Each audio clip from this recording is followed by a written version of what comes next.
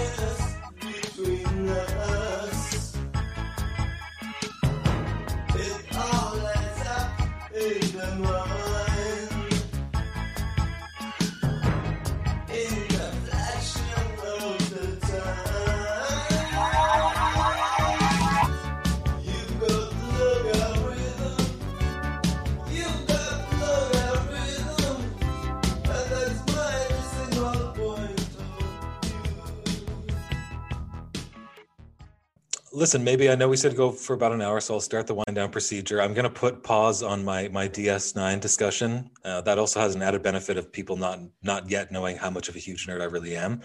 So maybe we can pick up the Sci-Fi Chronicles at a later date. But I'd be remiss if I didn't ask you. You know, there might have been some important events in the world. I don't know, maybe in the U.S. Capitol. Was there an important event or something? Or? Yes, I think Kanye and Kim Kardashian broke up, and people were writing about that. They were so upset. Yeah. I mean, I've been listening to your commentary. The president must be tweeting about that like crazy. Oh yeah. Oh no, he is on Parler too. So, I mean, I've been listening to your commentary, and I think it's been really, really fantastic. So I don't want you to have to just repeat yourself, but with just the few minutes we have left here, maybe maybe you can get on your soapbox a little bit and admonish people a little bit and tell them, maybe what we should actually be thinking about, rather than what people might be talking about right now. Well, I mean, look, I don't know how much admonishing that I want to do, but I will. I think like a really bizarre thing obviously happened.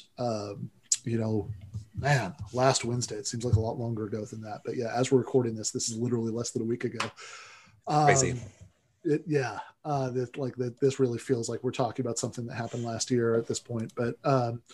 But yeah, so last Wednesday, a really an incredibly shocking and strange thing happened. I mean, look, something happened that seemed more like something that would be a plot point in a science fiction movie than real life.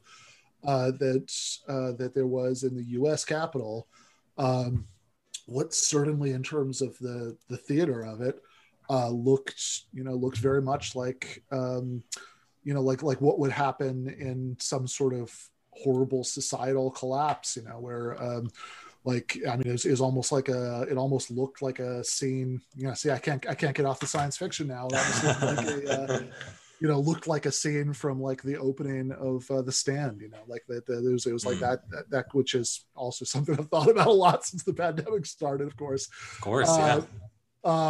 There's in fact, the miniseries version of The Stand. They did that opening sequence where everybody was dying in hospital hallways while Blue Oyster Cult's "Don't Fear the Reaper" played in the background. I thought about that a lot in the last year, but in terms of the social collapse stuff that's happening at the beginning of The Stand, like it felt like that, looked like that. But I also think it's important to recognize that just because you have like a lot of the imagery that would be going on in something doesn't mean that the thing itself is going on. That it didn't actually represent collapse on that level. That the basic institutions of the American state are going to be just fine. I mean, it's almost like the flip side of some of what happened at the end of the spring and over the summer with the post George Floyd unrest. Some of the theatrics of that, looked like what you get in a full blown revolution, like the police station burning down in Minneapolis. That was like a scene from the Arab Spring, happening in the U.S. Sure. But just because you have the optics of a revolution doesn't mean that you actually have a revolution. That the American state was never in any danger there either. And when I say theatrics, I mean I really don't want to minimize this, right? So I was talking about this with Anna Kasparian on the show last night. Yeah. So from Anna does a show, weekend show with Nando Vila for the Jacobins YouTube channel, and she's also, of course, one of the main producers and anchors at the Young Turks. And so I think one kind of mistake that we can make about this is sort of doing the hipster thing where people overdose on contrarianism, as the very online have a danger of doing, and sort of say, whatever, it's not a big deal. Like, I mean, yeah, when I talk about the optics, the imagery, the theatrics, I don't want to miss the fact that like also several people died. Like this is a huge escalation of anything that you could have imagined happening in 2015. And I don't want to neglect that. I mean, like during the Brooks Brothers riot, leading up to Bush v. Gore, nobody died. Like this is a new thing. Yeah, I mean, some of those were the rioters themselves, not making good decisions. One of those was the cops, I think, in that moment overreacting, but also there was a cop that was killed by the rioters. I think another police officer committed suicide. In that wake, I'm not sure what the details are there. Yeah, that second one, I don't know enough about that yet to know exactly what happened there, but at any rate, right? Like it's a very shocking development. It's certainly like a huge. I mean, if there's anybody out there who still needs a moral indictment of Trump, it's certainly that, right? It's a moral indictment of Trump. Throw that on the pile. That because he did egg this on, and that's of course shocking in its own way, or would be if not for Trump. And of course, I think the most shocking thing about it is that it was allowed to happen in the first place, because I understand there were tens of thousands of people at the original rally at the White House, and a lot of those walked over to the Capitol from there. But I think the actual group storming the Capitol, the estimates I've seen go from like a few hundred, like several hundred to maybe 2,000. And whatever the number is, like I think there are probably at least 2,000 Capitol cops, never mind National Guard, et cetera, that could have been called upon. So the fact that they didn't stop this, that there weren't cops lined up, four deep on the Capitol steps to stop this from happening. In fact, that some of the Capitol cops turned down an earlier offer of assistance from the National Guard, that some of the Capitol cops, on rank and file level, even as other Capitol cops were like fighting for their lives, elsewhere, were like taking selfies, with rioters. All of that. I mean, that none of that necessarily tells me like that there was a conspiracy with like a whole lot of intention behind it, but I think at least it tells me that both on a rank and file level and in terms of the upper brass, they were very reluctant to crack down on these people because they, on some level, they saw them as their kind of people. Like, I mean, this is something to remember always with this stuff, that the overwhelming majority of police officers in the United States are pro-Trump. I think 70-80% by most poll data, right? Yeah, something like that, right? It's a crazy number. It's not just like 55% of them voted for Trump or something. It's like an overwhelming majority. So all of that is incredibly disturbing, and we could sort of spin out various scenarios about how that could get worse, like some of which are pretty bad. I think are possible. I mean, I'm not going to pretend to have a crystal ball. I didn't see this coming, but I think that there are scenarios where the level of political violence that happens in the United States gets much worse than it has been, and that can be scary to think about. But I also think that there was never any point in any of this where there was a danger of this becoming, and I know there are a lot of semantic arguments about, okay, what counts as a coup or an insurrection or whatever. And like, I'm not like, let's not get into any of that right this second, but whatever you want to call it, there was never any danger that this was going like there were very real dangers here. I mean, like a lot more people could have died. Congressmen could have died for sure. But there was never any danger that this was actually going to touch the sort of core institutions of the American state, or what we politely refer to as American democracy. That like a couple thousand rioters, even a couple thousand rioters with a wink and a wink from the Capitol cops, are not a threat on that level. And the reason that I think it's important to emphasize that and to chill a little bit with some of the coup talk, and especially with some of the terrorism talk, is that I think that honestly, like the idea that we were going to like have like normal capitalist democracy overthrown and fascism imposed by like a mob of maybe a couple thousand QAnon guys doesn't really make sense to me. But I think maybe a little histrionic. Yeah, for sure. But actually also I should say, just one note on that like if you look at times when that actually has happened, that there has been Germany or Italy, when there have actually been fascist movements that have come to power and overthrown the normal institutions, democracy, and all that stuff. The powers that be within those societies have only been willing to resort to supporting that because they were worried that the other alternative was like communist revolution and them losing everything. And that's not, good point. That is not remotely, that is hilariously and tragically far from the situation of the contemporary United States, where we have like 6.2% private sector unionization, right?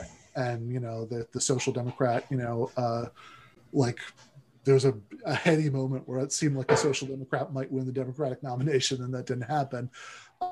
So that's not the situation, and I think that you see the upshot of that because the actual, like the ruling class was horrified by this. On Wednesday, the National Association of Manufacturers, the biggest business group in the country, was calling on Mike Pence to invoke the 25th Amendment to get rid of Trump. I think like Coca-Cola, was tweeting about how bad this was. They like this is something that's like that brings on a level of chaos that's just bad for business. I don't think that the fascism thing was ever a danger. And the reason that, I think that a much worse riot where like maybe like a bunch of congressmen, got killed, I think that was a danger. I think a long-term danger is just an escalation in the level of political violence in the United States. I don't think that a civil war in the sense that most people mean by that is a realistic possibility right now. But I think that it's not impossible to imagine something closer to like, what used to be called the Troubles, in Northern Ireland as far as political violence goes. I'm not saying that's going to happen, but I think that's like a much more grounded worst case scenario. I appreciate this level of nuance. This like we don't really have this level of nuance in the analysis that you're seeing on MSNBC or CNN. I think we need to add another acronym to that media sphere, GTAA. Well, I appreciate that, but anyway, look. So the reason I think it's worth like really spelling out this point about fascism is not that it diminishes anything from the horror of either like the QAnon lunatics or people up to and including Trump who egg them on. Like they deserve all the condemnation that's coming their way. But the reason it's important is because I'm much less worried about the idea of some sort of danger to our liberties coming from this kind of fantasy scenario about America going fascist than I am about the danger to our liberties that is coming, right? That's going to happen. That I think no two ways about it at this point, at least in terms of proposed legislation, whatever actually gets passed. Basically a new round of the war on terror, which is what prominent Democrats are talking about right now. Like Joe Biden has said that one of his big priorities is having a new law about domestic terrorism, which, I mean, considering what's already on the books, like the idea of giving the American security state even more power to surveil people, to have to have whatever exciting new shortcuts they're going to get at the few legal impediments to them doing whatever they want, is actually genuinely terrifying. And I think that's like a much greater threat to freedom than whatever, like a several hundred or even a couple thousand armed and dangerous, like people who are basically like an analogy I saw somebody using in the chat on the show last night, which I liked, was it's like they're Civil War reenactors with live ammunition. Yeah. They're people who are just totally detached from reality, which doesn't mean they're not dangerous. It actually means that it's why they're dangerous, because they, they're willing to take this kind of live action role playing to that level of actually killing people. So that is itself an incredibly dangerous thing, but it's not dangerous on the level that could overthrow the core institutions of the American state.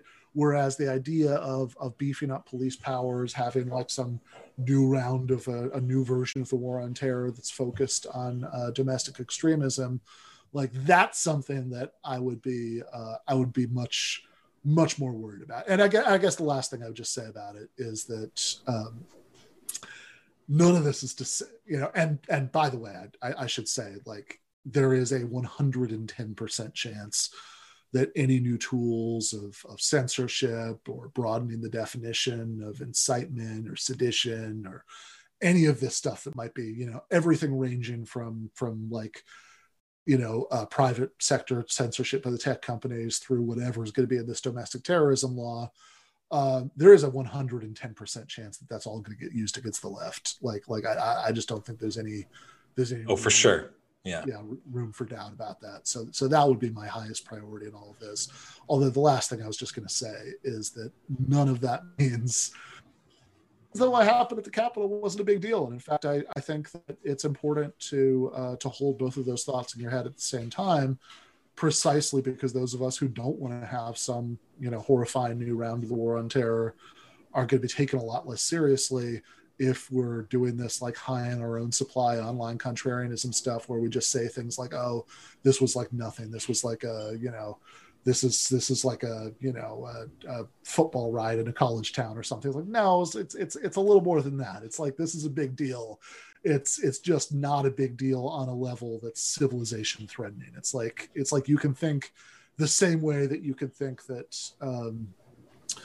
that 9/11 was an atrocity and a massive human tragedy, obviously, while also thinking that it was a little ridiculous to treat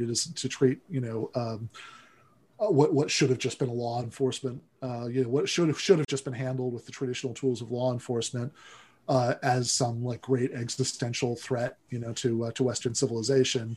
There's a great Glenn Greenwald line I always loved, where he was talking about how absurd it is that after decades of the Cold War, when there was a real threat of like an actual like civilization-ending war, but we still managed to keep a lot of these civil liberties then, and like being told that we suddenly had to sacrifice them in order to defeat a handful of fanatics living in caves and plotting, to blow up an airplane or a nightclub every 5 years.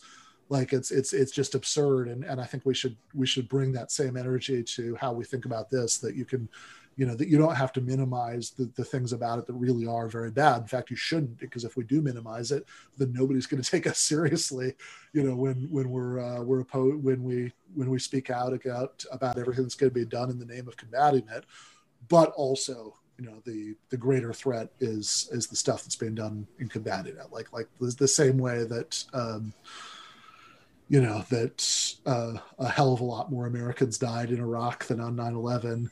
I think that there is going to be, like the sort of threat to democratic norms from having an ever expanding definition of terrorism and an ever more hyperbolic, sense of what the threat is from that and what needs to be done to combat it is going to be much greater than anything that I think could actually be done by, the sort of like, QAnon lunatics, who thinks that Trump wants them to swoop in and save him, when actually he could not possibly have more contempt for them. Absolutely. I could not agree more. I agree 100% with everything you're saying. Always appreciate getting your insights on these things. I think you do a really great job of outlining some of the complexities and some of the kind of cutting through some of the countervailing oversimplifications. So definitely appreciate that.